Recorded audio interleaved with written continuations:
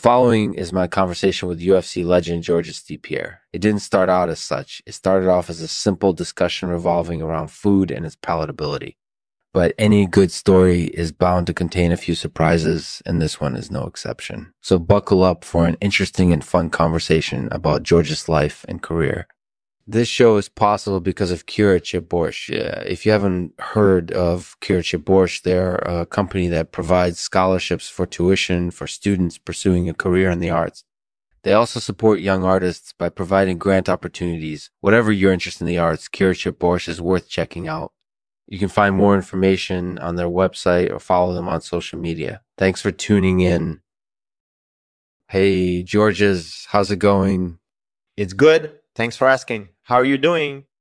I'm good. This is going to seem a little strange, but can we start by talking about food? What's your opinion on palatability?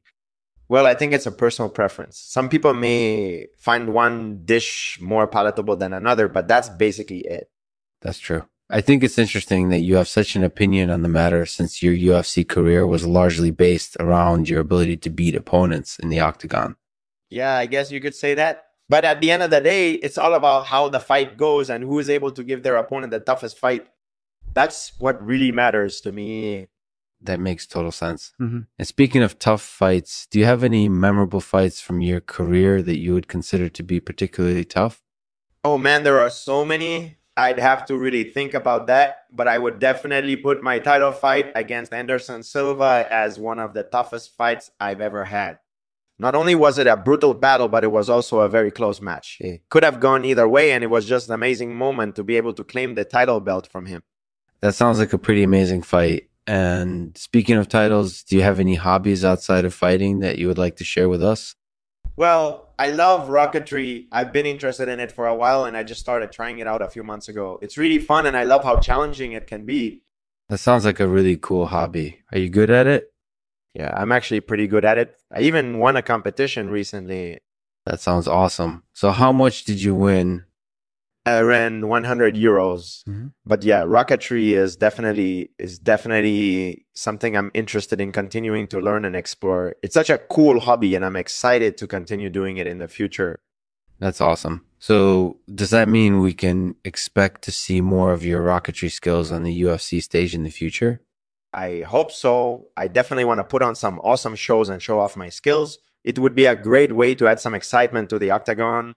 That sounds like a great idea. And speaking of exciting fights, what do you think of Conor McGregor as a fighter? I don't really know him that well, but from what I've seen, he seems to be very talented and he has a lot of fight experience. He's going to be a tough opponent, no doubt about that. But I'm confident that I'll be able to beat him in the octagon. That sounds like you're pretty excited about fighting him. Do you have any other thoughts about him or the upcoming fight? Well, I'm just looking forward to it. It's going to be an incorporated edible fight, and I'm sure everyone in the UFC is looking forward to it as well. It should be an amazing night of fights. That sounds like everyone is excited. And speaking of fights, do you have anything else you'd like to share with us about your career or upcoming fight? Not right now, but I'll sure let you know if I think of anything else. Thanks for having me. It's been great to chat with you. Thank you for joining us, Georges. We hope you enjoy the show.